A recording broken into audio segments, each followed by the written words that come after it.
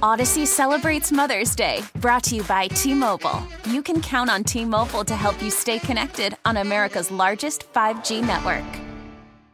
Baseball is back, and so is MLB.tv. Watch every out-of-market regular season game on your favorite streaming devices, anywhere, anytime, all season long.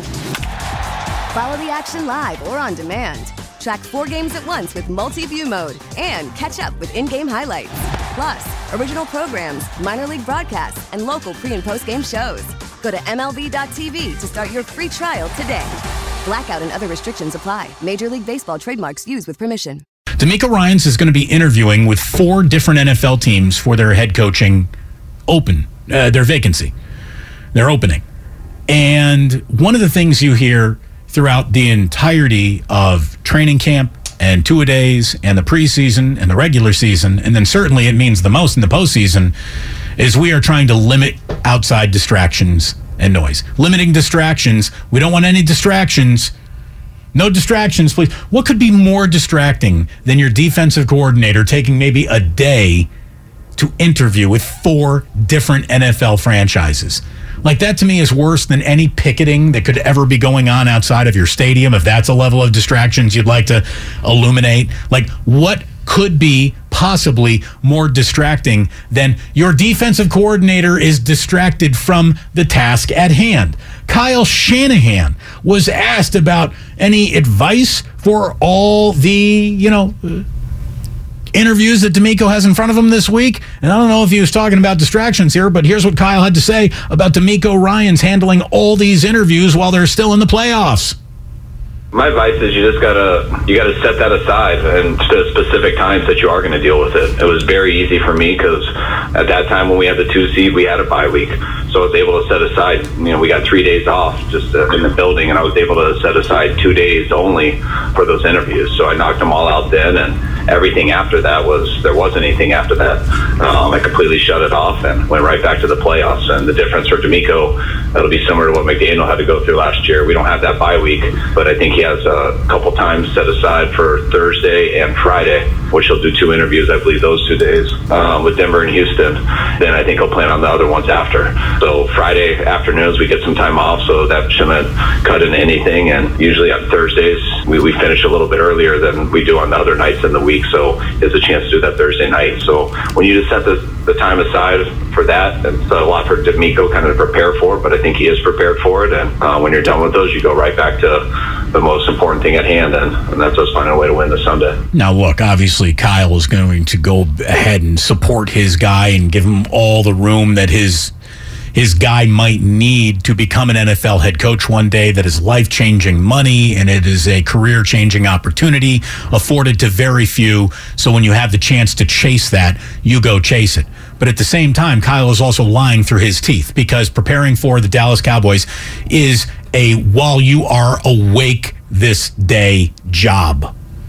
No one leaves the facility during the postseason. No one goes home. Nobody has 3 hours unto themselves on a Friday afternoon because it was penciled in. That might have been penciled in for the players, but it was not penciled in for any coach to go ahead and, yes, think about another football team that has nothing to do with us beating the Dallas Cowboys. That is the lie that he's telling right there. And he's telling it on behalf of his guy and trying to make him look good. And I get it. But 18-hour-a-day preparation for the Dallas Cowboys is the normal ask at this time of the year. I don't think 18 is the normal ask. I think you've got everything you're going to do that you're going to give the players in by Thursday, because they don't really practice. They do a very casual walkthrough on Friday, and they don't really do anything on Saturday. So there are windows for him to do what I believe will be cursory interviews. You can talk to a general manager for half an hour, 45 minutes, and then reschedule for something when the playoffs are over. True, it may diminish your chances of getting the job, but if they really like you, they'll wait.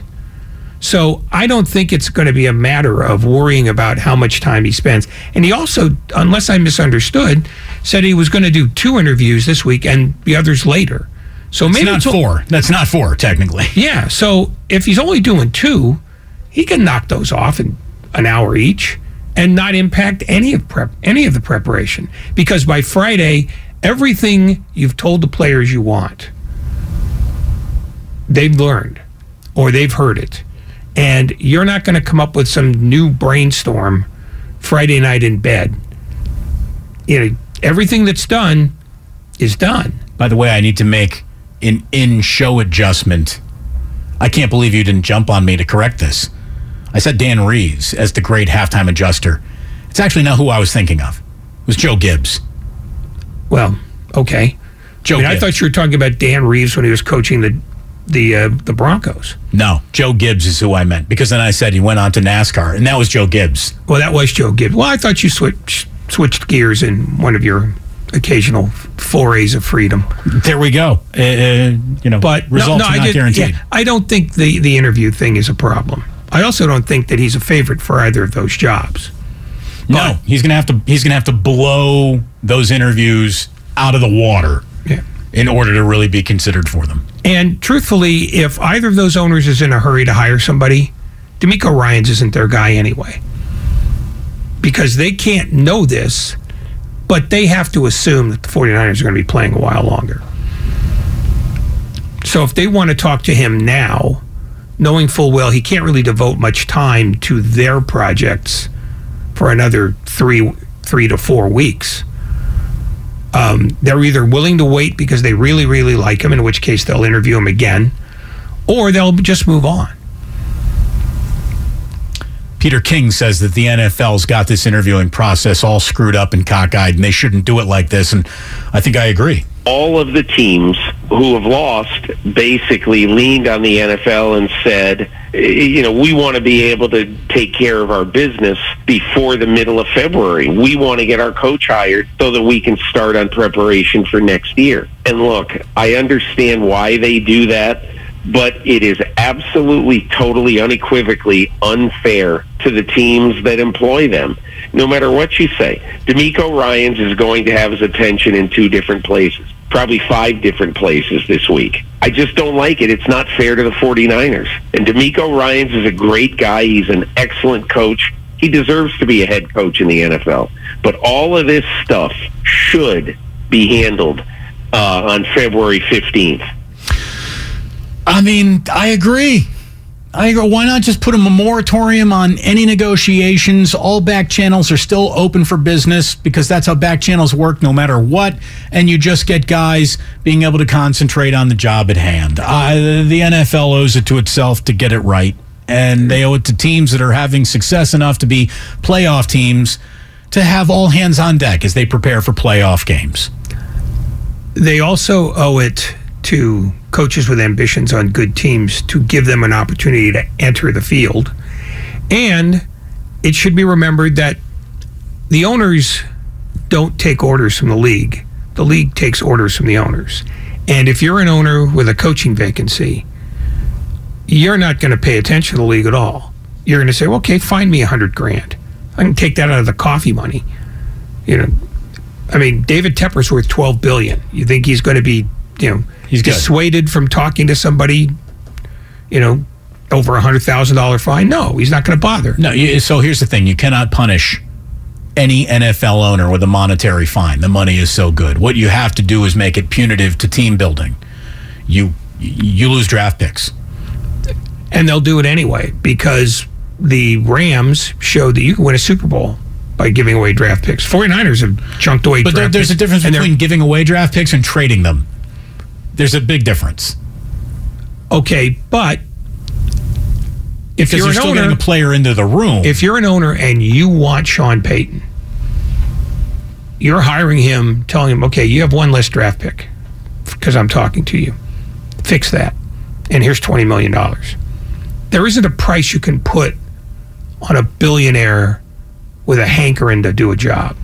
No, but I'm saying that there could be a punitive, damaging enough penalty that comes along with you skirting the rule book that would at least allow you to think twice. There's no NFL owner who would need like a talking to if you told them that, hey, if you jeopardize the first 4 rounds of this draft. the first 4 picks of this draft could disintegrate if you approach this guy before Friday afternoon at 3 o'clock. But at 3:01 on Friday, we can talk to him and lose no draft picks. So let's just wait. Then we'll talk to his agent.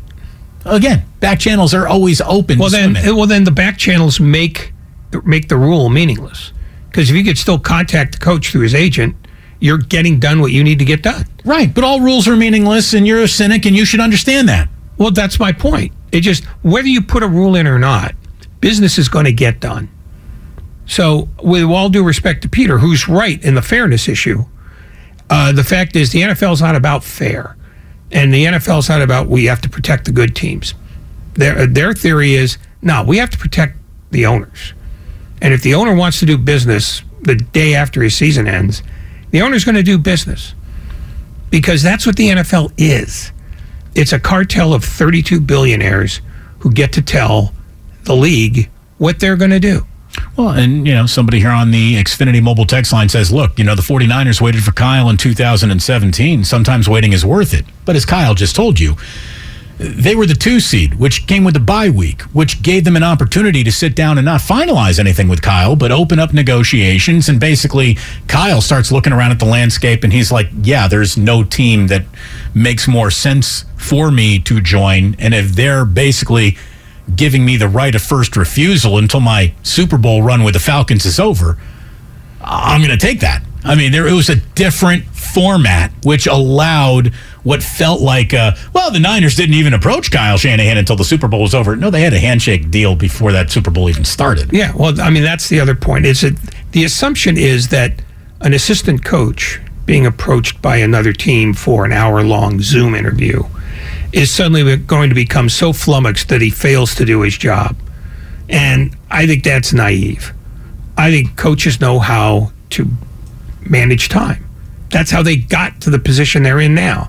I don't think DeMeco Ryans is going to be impacted by talking to the Denver Broncos and the Houston Texans for a moment.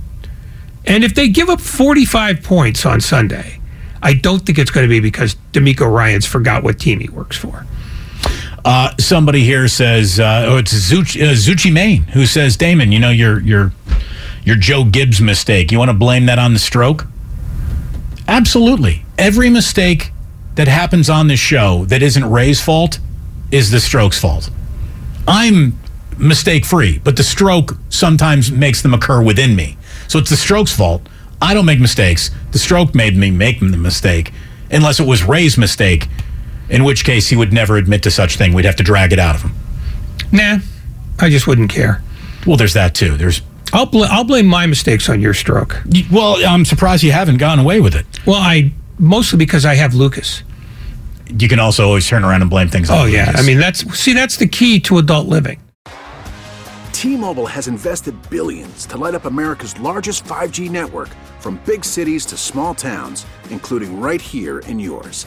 And great coverage is just the beginning. Right now, families and small businesses can save up to 20% versus AT&T and Verizon when they switch. Visit your local T-Mobile store today.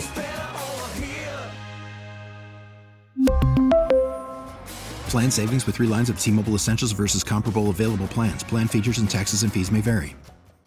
Listen to every MLB game live. In the deep left center field, it is high, it is far, it is gone. Stream minor league affiliates. The Midwest League home run leader. And watch the best baseball highlights and look-ins on MLB Big Inning.